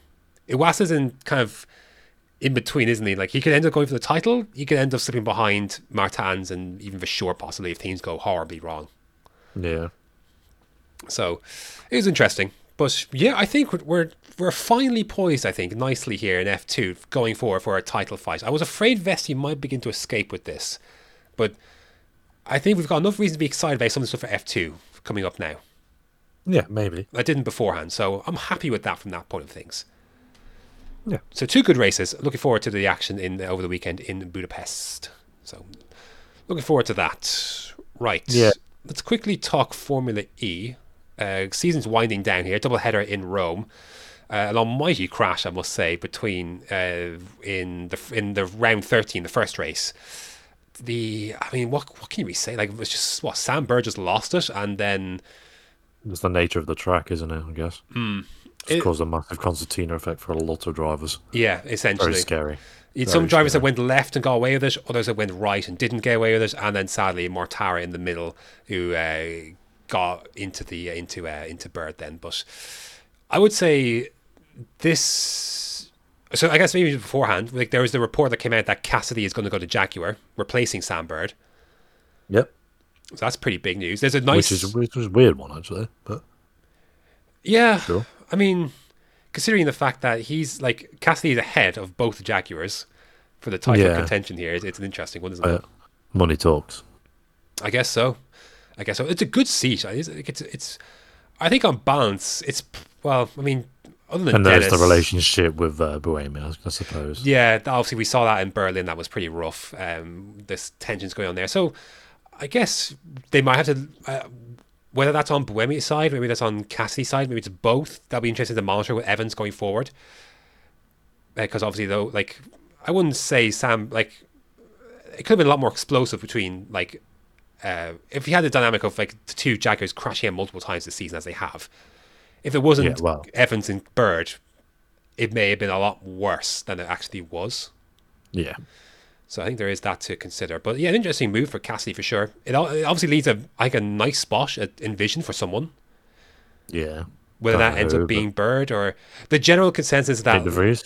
Well, I mean, de Vries, I think he'll land on his feet in Formula E somewhere. The general consensus is that because I read a piece on the race about this. I think it was from. I actually can't remember who it was from. I don't have it in front of me. The consensus is that Lotterer is not going to be in that Andretti next season. Yeah, I could have told you that. Which before the season even started. Yeah, well, yes, it should have been. Yeah, but so that's a good seat for someone. Not sure what's happening with Porsche. I don't know if Costa's if they're keeping their lineup around, or I think there's a Maserati seat up for grabs with one of those 2 cars. I would guess Gunther would keep his seat. Yeah, maybe not Mortara, who's got 29 points in 15th here. That was that's after 12 points coming in there. That was actually his best result of the season, coming in the second race in Rome. So yeah, it's not looking great there. So I don't know. There could be some good seats up for grabs. So I guess that's on the driver front, but on the driver market front. But yeah, two good races. I would say, to be fair. Mitch Evans got himself into title contention again with the race win, the first race, and then single-handedly took himself and probably Nick Cassidy out of it with a crash. Then heading down into, I don't remember what turn it was, but going over the top, putting himself out of the race, putting Cassidy out of the points, and allowing Jake Dennis to win the race. So brilliant stuff all around. As Dennis got pole, basically what Evans did. Pole, fastest lap on the race win, the Grand Slam, or Formula E's Grand Slam, I guess. But it puts Dennis's lead up to 24 points, which is not unassailable, but going to the last 2 rounds in a place where I think he won both of these races last year. He did. I don't see how he doesn't win the title. I think that's like if it was somewhere else, I would say maybe there's a chance, but he's really good at the London E-Prix, and he knows. I think he's got one hand on the trophy. He can win. He technically can win. Obviously, he can win the title in the next race. It can be done. Yeah, given the circumstances. So I think he's good. And again, like he's been the best driver over the entire season. He had that brief stretch in the latter, like kind of the early to mid part of the season in India, South Africa, Brazil, and the first Berlin E-Prix, where he didn't score any points. Anytime he has scored points, bar the first Italy race where he finished fourth, so he's been on the podium. Like he's been on the podium 3, 4, 5, 6, 7, 8 times, 9 times. 9 podiums out of 14 races. Yeah, one of those has been a P3. Jeez. And his only other point scoring place was a P4 when he's actually been in the points. He's been the best driver of the bunch. I think he'll be a deserving champion. I think it's unfortunate that Evans did what he did, the mistake that he made. It kind of took away what could have been a 3-way title fight coming into the last race. So that's unfortunate. The last 2 races, but yeah, that's unfortunate. It is like Evans is certainly done. Verline's certainly done. Cassidy is hanging on by a thread. So it's going to be tough, but it's been a great season overall, I think, for Formula E, regardless. It has been. It's been. I think it's been pound for pound the best racing action of any of the series this season in terms of like a competitive at the front. Always, IndyCar can always offer that this season with the Pelot streak. I think, yes, as a purist, I think IndyCar is more fun, obviously, but I think Formula E for race has offered the best racing action in 2023. That's my personal opinion. Why has it come to this? So whether you agree or not, I do not know. But anyway, I haven't watched enough of it to know. Again, I wouldn't have been mad on it for me beforehand, but I wanted to give it a go this year properly. I've watched a bit of it last year. It's on YouTube, man. It's super accessible. It's good fun. It is if you have time. That's the thing. Yeah, that's the thing. But if like for everyone listening, like it's on YouTube. You can always watch it at any given point, which I think is massive for anything really. Hint, F1 Academy or anyone really. So no, likely not. Actually, no, it definitely won't. But still, yeah, it's been fun. I look forward to the last 2 E-Prix of the season, even if Dennis takes the title in the first race. It's good action regardless. So I'm excited for it. It should be good fun, and I'm looking forward to seeing who slots into the other Envision, and then the other. I can envision it now. And the other Andretti. I think Nyck de Vries will end up back in Formula E. I don't think there's any question about that. He landed a good spot, I'm sure. Djokovic will end up in one of them. I think Djokovic will end up in the Formula E. Maserati would be my guess. Yeah. But I think that's happening because they had another rookie test, didn't they? And he's top of that. So I imagine that's where he'll go, and I hope he does well there. But anyway, I just thought it was funny that Cassidy crashed into a future teammate like that and took him out of the title. So, what a great start to relations, wasn't it? Yeah, it's always good. Brilliant stuff. Lastly, then IndyCar. Before we move on to the Hungarian Grand Prix, IndyCar, good fun, I will say. At Toronto, I will say it was fun watching. Obviously, Lundgaard took pole and then went on to win the race. But it wasn't that simple because Grosjean threw a real spanner in the works because Lundgaard had a 6-second lead over McLaughlin, who was on the greens, and then that lead was gone. And then the guys who decided to pit under that first caution, the Grosjean caution, ended up being the big winners. Then they didn't pit McLaughlin, and I think Dixon was the other one they didn't pit as well. Was it Dixon? Actually, I can't remember who it was. Anyway, they split Lundgaard and McLaughlin essentially. Lundgaard ended up pitting the second caution. I can't remember which one that was for. I can't remember who it was, but Lundgaard was able to make his way back through the field. McLaughlin not as much because they didn't pit under that second caution either. So whereas Lundgaard did, and he was able to get that position back. A nice overtake on Pelot to make it happen. I know Pelot was damaged, but Lundgaard had to really earn that one. It was a really great drive. First race win for RLL in 3 years. Yep.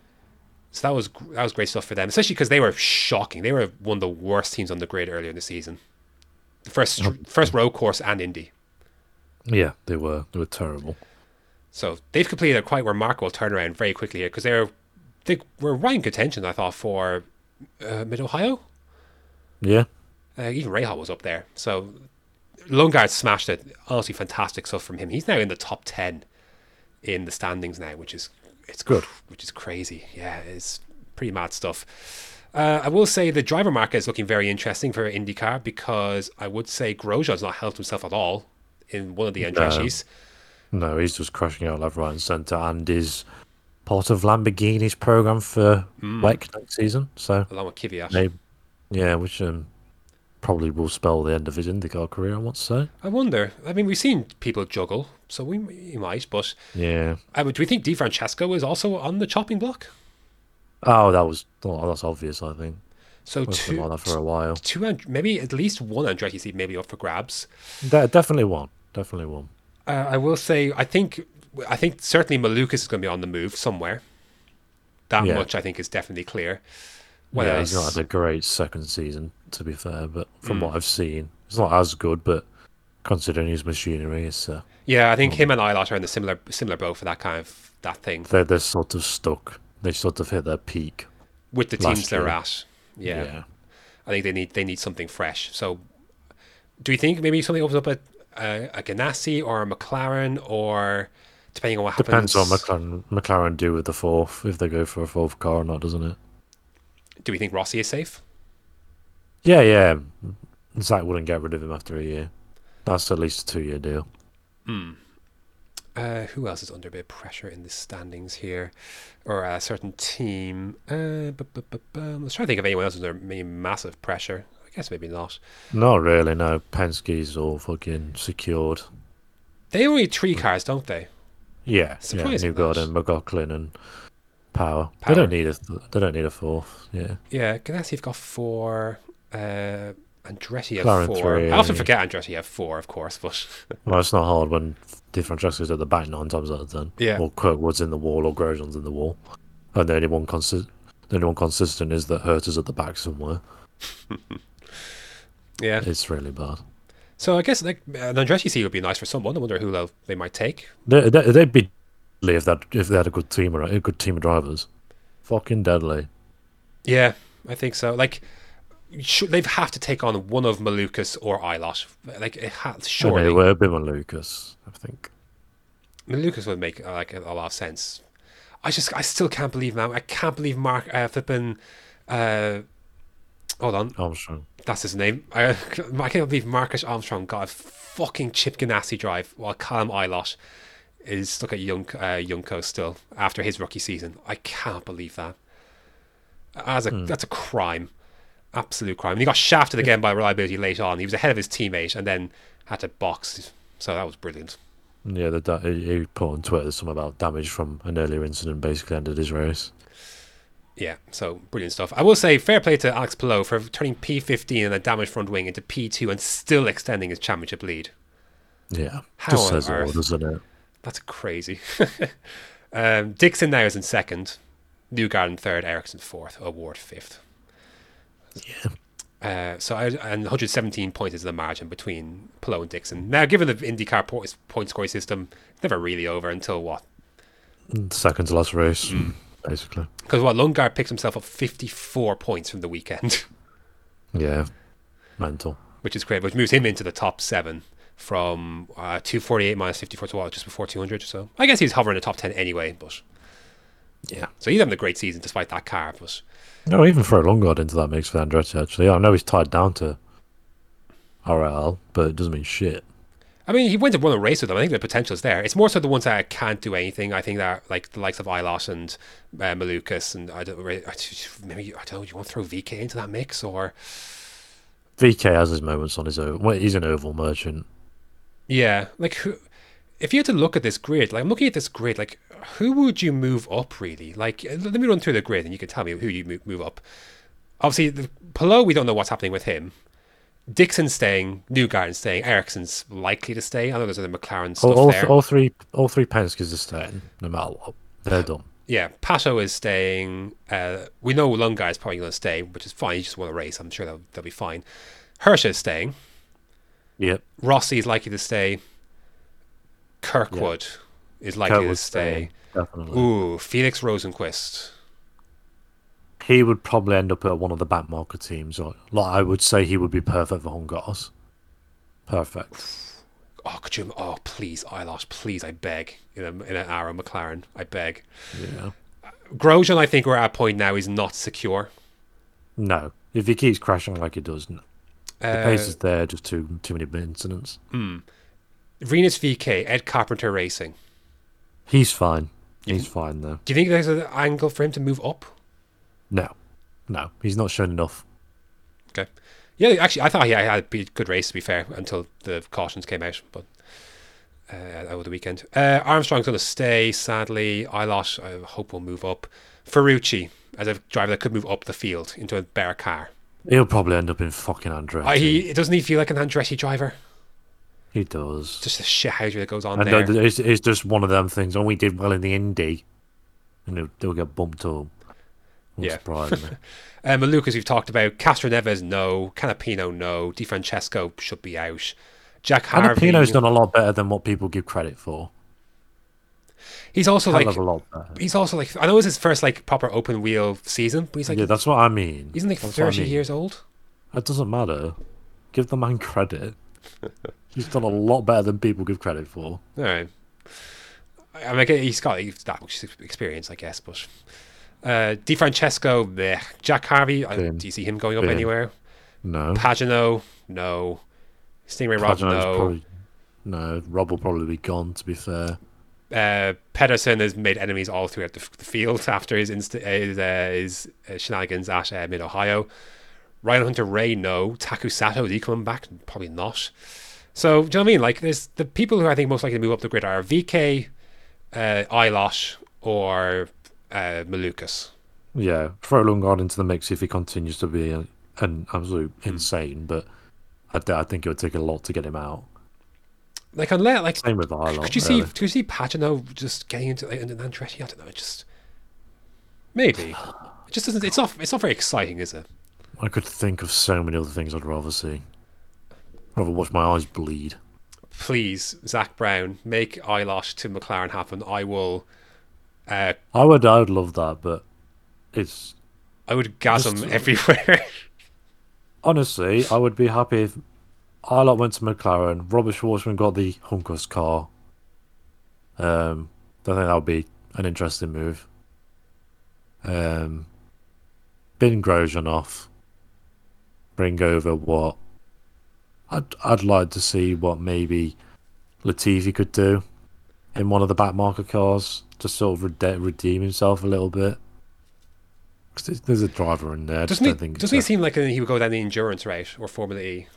Yeah, he probably would, but I just sort of throwing up names that I can think of off the top of my head. Or if this Ricciardo thing doesn't work out. we both said he would be perfect for this. I still think he would be perfect for it. They would love him and he would love it. He would be in his element there, but it's not going to happen. I hope it does, but yeah, like I know. I hope it does as well, but I want to see a Formula 1 driver go to Indy. Yeah, towards the end of their career. 30 plus is like, sort of come to an end of it. A better driver. So like Ericsson was not a stellar in F1 and Grosjean to end wasn't either. I'd love to see Ricciardo would be by far the best F1 product recently to go over to Indy. Like Ericsson and Grosjean, like it's like we've seen how well they've done. I think Perez would smash it. Absolutely smash it. Especially on the street courses. If you go down Stroll, you didn't get my reference. No, I didn't. I heard King of the streets. Huh? Right. Yeah, Stroll actually would probably be decent. To be fair, just make sure nobody else is around him. Oh dear! In India, I don't know. Could you imagine Stroll on a fucking oval? Jesus Christ! Fuck me, no. Retract that statement. Stroll is not going to IndyCar. Go to Formula E. You'll be safer there. You'll be safer there. Well, I don't know. Would that be hilarious? I guess it's the same as Dan Tickton being in Formula E. Do you know what I mean? Yeah. It's just a bit out of place, isn't it? But I still want to see Tickton get a shot at a better team. I think he would be great in that. I'd put him with Dennis, man. That'd be a fun lineup. Fiery. Oh, it'd be fiery as hell. The team radio would be hilarious. It'd be great. Because Dennis effing blinds it like mad. Yeah, I think they'd hate each other, but I think it'd be hilarious. I think they're also both good enough for it. Yeah. It'd be a love-hate relationship. They'd put up with each other but hate each other on track. Yeah, which would be fantastic. Yeah. Anyway, should we preview the Hungarian Grand Prix very quickly? Indeed. Part of a double header, so back-to-back then with Spa to end the... Can I preface this? The qualifying format for the first time is the hard, medium, soft. Oh, that's right. It's the flipping... what's the name of this? It's the test thing. I don't know what's fucking called. Oh, it's meant to happen in Imola, but yeah. Yes. They're using this for this, and Monza. There's a name for this that I care not to remember, but... Charlie's piss poor tyre construction qualifying format is what I'm going to call it. Yeah.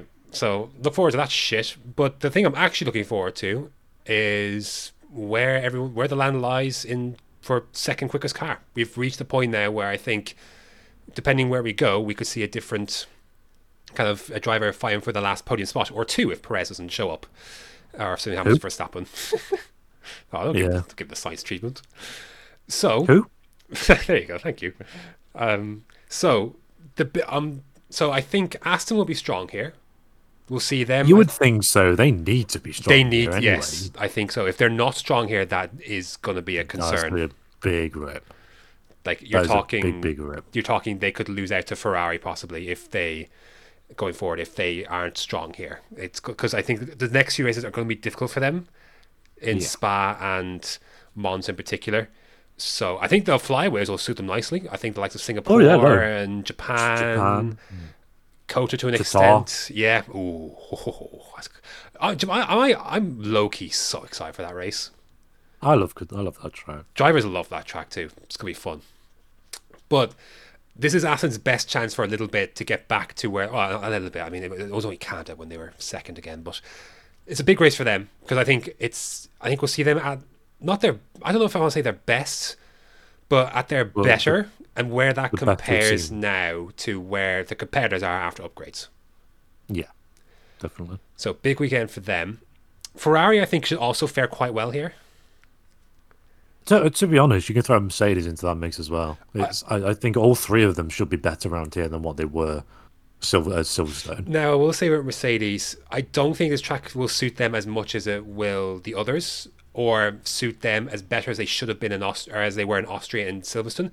They are saying their front wing should work better at this venue than Silverstone. So we'll see what that brings about.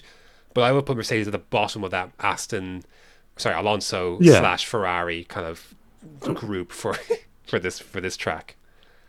Yeah. Based on what we know so far about the characters of those cars. Again, we're going to find out lots about all these cars at this kind of track with low to mid speed. And obviously the one I'm looking forward to seeing the most, seeing where the land actually lies. And not like the other F1 teams are looking, like this is a big weekend for everyone looking in this regard. As to where McLaren are. Yeah, there was a lot of things I saw on Twitter where people were a bit suspicious as how they managed to make such a gain in such a short amount of time, considering where they were. Least of all Mercedes and James Allison. Yeah, it's there were some not very pleased people up and down the paddock. Let's say that. But this is their final stage of their upgrade plan for this. Spa. They are saying that more upgrades could be coming in the future. They're not done with these upgrades. It's the last of this group. This basically B spec. They sped out 3 years, but Andrea Stella has said that upgrades I think will continue to come. Oh, he was of the opinion that where's the money coming from? He was of the opinion that the reason this stands out to me because it reminded me of the 2008 BMW situation. He's of the opinion that if you've got the car, you should continue to develop into it. Yeah, which is what BMW should have done in 2008, but they did not, and that worked out very well for them. So I don't know when those upgrades will come. Or like you said, like it's funny, like it's to be fair, we felt the same about Mercedes last year, didn't we? Like we regard this kind of thing. I will find out, I guess, when the cost cap stuff comes out in the flyaways for last year. Yeah, we will. It'll be interesting to see from that point of view. But yeah, so McLaren, big weekend for them. Here's the thing. Here's where I see things lying for them. I think this may not suit them, but as long as they're within even if they are the 5th or 6th fastest car, if they're within touching distance, if they're on the back, if Norris is on the back, say, of a Mercedes or an Aston, or I don't know what the Alpine situation is, or a Ferrari, let's say, then I think that could be a successful weekend for them. Even if they're like the 5th or 6th fastest car, if they're within that range, that's okay, because this is not going to be one of their best tracks. Yep, I agree. This is an extreme for them, like a Monaco, this is on the bottom end of where their car performs well. So if they're within touching distance, a few seconds off, that's okay. I think there's enough. Just because they've gone from 2nd quickest to 6th quickest in one weekend, it's all relative, isn't it? Yeah. So that's okay. But I'm excited to see where they lie. I really am.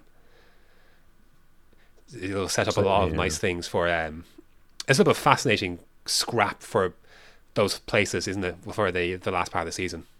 It's gonna be a lot of fun. What else or is there anything particular you're looking forward to with this race weekend? See how Alpine cock it up. I will say for them, they have a significant upgrade coming for Spa, a new floor for Spa is what they're saying, which they say some of their other new prices they've brought will work better when that is introduced. Yeah. But you're right. I look for how they messed it up, because this was a famous example last year of how they really screwed things up, didn't they? Yeah, they really They did. followed Ferrari on strategy. Yikes. Yeah, not their best of ideas, I will say that. No. Which was pretty obvious at the time, wasn't it? Like we were both saying last year, like it was pretty obvious the hard was an absolutely disgusting tyre. But they went on anyways, and that worked out very well for them. They say they have an upgrade for Hungary, but Otmar Safar says it's nothing big. Yeah. But he says in conjunction with the Spa one, it should go well. Okay. So I look, it'd be nice for them to be in the mix with McLaren and see if that's any way, shape competitive to Ferrari or Mercedes or Aston. It'd be nice. I expect it of McLaren, not here, but just in general. I don't expect it of Alpine. It would be nice, but we'll see. Yeah. What else looking forward to with this one? How shit Alfa Romeo are going to be this week. Because honestly, they might as well not bother turning up half the time. I know. It's like I said last week, they're the most irrelevant team at the moment, and they have been for the last 2 years. So backwards, it's so weird. You comment from Bottas as well recently saying that the price should focus on the 24 car soon, because this one hasn't gone as they expected. Really? What makes them say that? Shocking, right? Doesn't it just seem they're just like, it's just treading water until the more Audi stuff comes in, isn't it? Basically. Let's just make ourselves look like we're doing something, but actually we're doing more stuff behind the scene. I think there's a sensible bet that they could be in the mix with Haas and behind Haas and maybe behind Alpha Tauri too. Like they could be the slowest car on the grid. Yay. Which would be fun. So I do think now with Ricciardo in the mix, I do think there's a case to be made that Alpha Tauri have got the best lineup out of those 3 teams, out of Alpha Tauri, Alfa Romeo, and Haas. Yeah, definitely. So we'll just see where the car lies, and if it's able to if the driver talent is able to elevate them above the other cars, if there's a gap, if the performance is too big. So we'll see. But obviously the Alpha Tauri situation, is going to be one of the more interesting things to look at. Like how Ricciardo gets on this first week back. I guess we shouldn't have expectations too high. Like it's going to be his first race in that car, so I wouldn't be screaming out flop or washed if this weekend doesn't go to plan. No. That's not a fair expectation regardless. It took Alonso a few races to get up to speed in the Alpine after being a year out. Not obviously, or 2 years out. No, obviously Ricciardo wasn't 2 years out, but it's quite. I would say it's quite alien machinery compared to the Red Bull he's been driving, both in sim and on track. So, but I'm excited. Like, here's the thing. Like, there's enough going on this grid to be excited about. It's just not for first place. Yeah, unfortunately. So, but like, I still think F1's we're in a weird spot where it looks worse than it actually is. When you actually look at the fine details, there's a lot to be excited by. Like, you've got that fascinating 4-team, maybe even 5-team scrap for the second quickest car. You've got great inter-team stuff like Russell versus Hamilton is always fun. Leclerc and Sainz have been a bit closer this year, I guess. Alonso being in the mix, Norris, Piastri kind of showed himself to the world in Silverstone. You've got Albon doing stuff in the Williams. I don't think to expect anything this weekend from Williams. No, nothing. The Alpines can be in the mix at times. Like, there's a lot. Like, you've got this Alpha Tauri thing going on at the back, towards the back of the grid now. There's enough going on to be excited by. It looks worse than it is. I think F1's in a good spot. It's just yeah.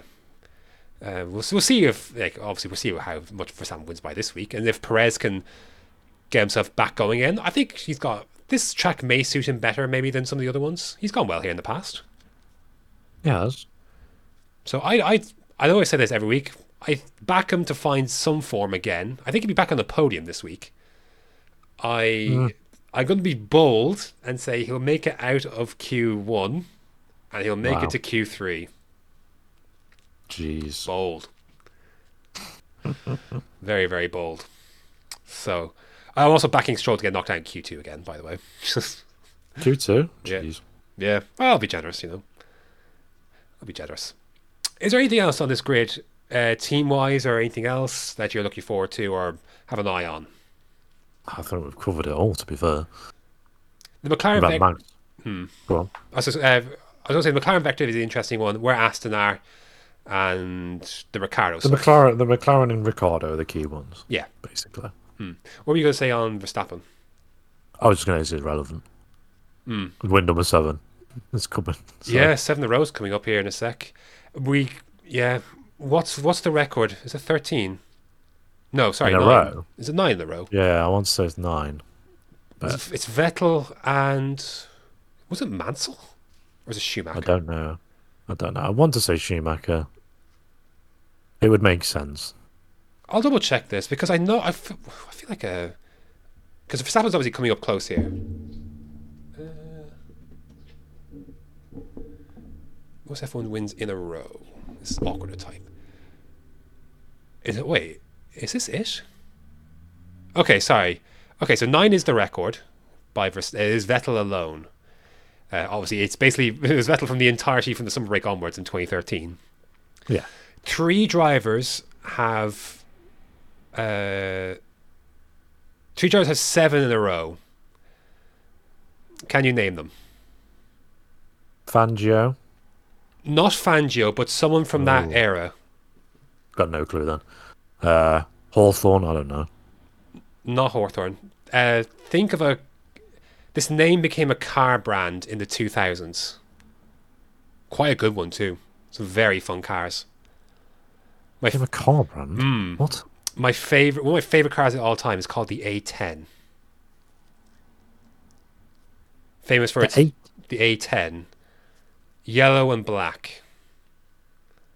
I don't know. A very famous car in Top Gear. No, go on. Italian driver. Yeah, he doesn't know. Okay. Ascari. Okay. Yeah, I did not know that was a car manufacturer.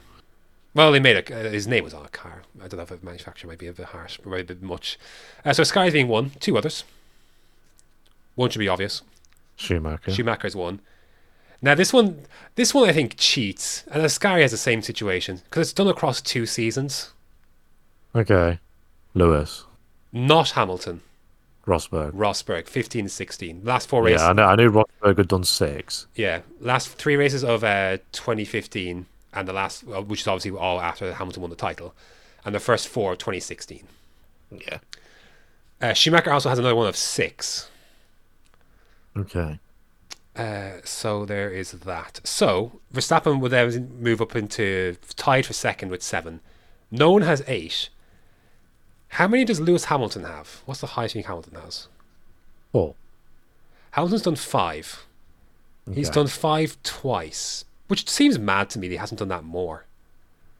Not very good, so. Could you guess the years off the top of your head? 2020. 2020, yep. So it was from the Eiffel Grand Prix to Bahrain. 2017. Not 17. 18. Earlier than that. Okay. Think dominant Mercedes. 15. Not Well, 15. 14, though. 2014. He won 5 in a row from Italy to USA. Yeah. I was thinking him post when Ferrari dropped off after Germany in 2017. I was like, surely he won. Definitely won 4 in a row then. Mm-hmm. Definitely. Alonso has a streak of 4, talking from current ones. Hamilton has quite a few 4s. Yeah, that's which doesn't surprise. Yeah, there's a few 4s for Senna, another one for Schumacher. Jack Brabham's got 4. Clark has 4. So obviously JB's got 4 as well from 2009. Mm-hmm. So yeah, there you go. There's some winning streaks, so to speak. So yeah, surprising Hamilton hasn't done more than 5, but yeah, there you go. Right, anything else to add, or should we predict a race result of sorts? Predictions. Okay. Now, how deep do you want to go into this? 2nd and 7th. Okay. Because there's no point predicting anybody else to win because it's not going to happen. Yeah. Okay, second. You go first. 2nd, I'm going to go to Alonso. I like this. Charles. It's tough, isn't it? It's really tough. I'm literally just saying names are random at this point. Alonso, Charles, Lewis, Perez, George, Carlos, Lando. Okay. I'll back the Alonso P2. I'll go Perez P3. Leclerc 4th. Hamilton 5th. Sainz 6th.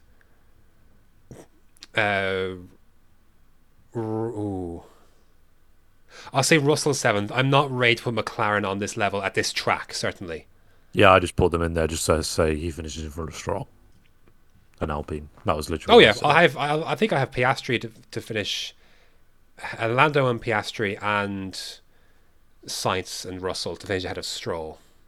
Maybe Stroll could split McLaren. Maybe if that, to be fair, if that car is second quickest, that Aston is second quickest, then Stroll should finish somewhere in the top 8.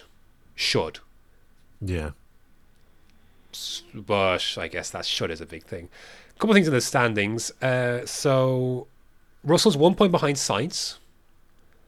Leclerc is 9 points behind that. Norris can overtake Stroll this weekend. He's 2 points behind. Embarrassing. So, yeah, which is horrifically embarrassing. Yeah. Oh dear, it's gonna be fun.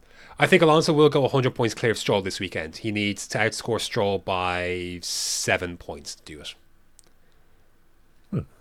So I think that if Alonso's on the podium, that will happen. If he finishes 4th, that will happen. Heck, if Alonso's finishing 5th, I don't see Stroll in the top 10. No. So I think that'll happen. All right. And let's make a prediction for Ricciardo. What we say in this first race? 20th. Oh dear. I will say he'll finish a solid P15. I don't know where Tsunoda will be, but I'll say P15. 19. Ricciardo takes out Tsunoda. Lawson's in for Belgium. Yeah. Okay. I think that is. Unless you have any other thoughts of any sort. No, the fact we've managed to squeeze this out to nearly 2 hours on an off-race weekend is bizarre, but sure. To be fair, I think we end up doing it because it's an off race week. Yeah, I suppose. I don't hate it. I never do. My stomach hates it because I'm hungry. This is why you bring snacks, man, for the journey. I've got snacks more mid podcast. No, people don't need to hear me eating. Anyway, hunger aside, that's going to do it for this week's edition of the Switchback 401 podcast. I've been Graham. I've been hungry, McGee. Solid. Puns. I like it. Well done. And we shall see you next week.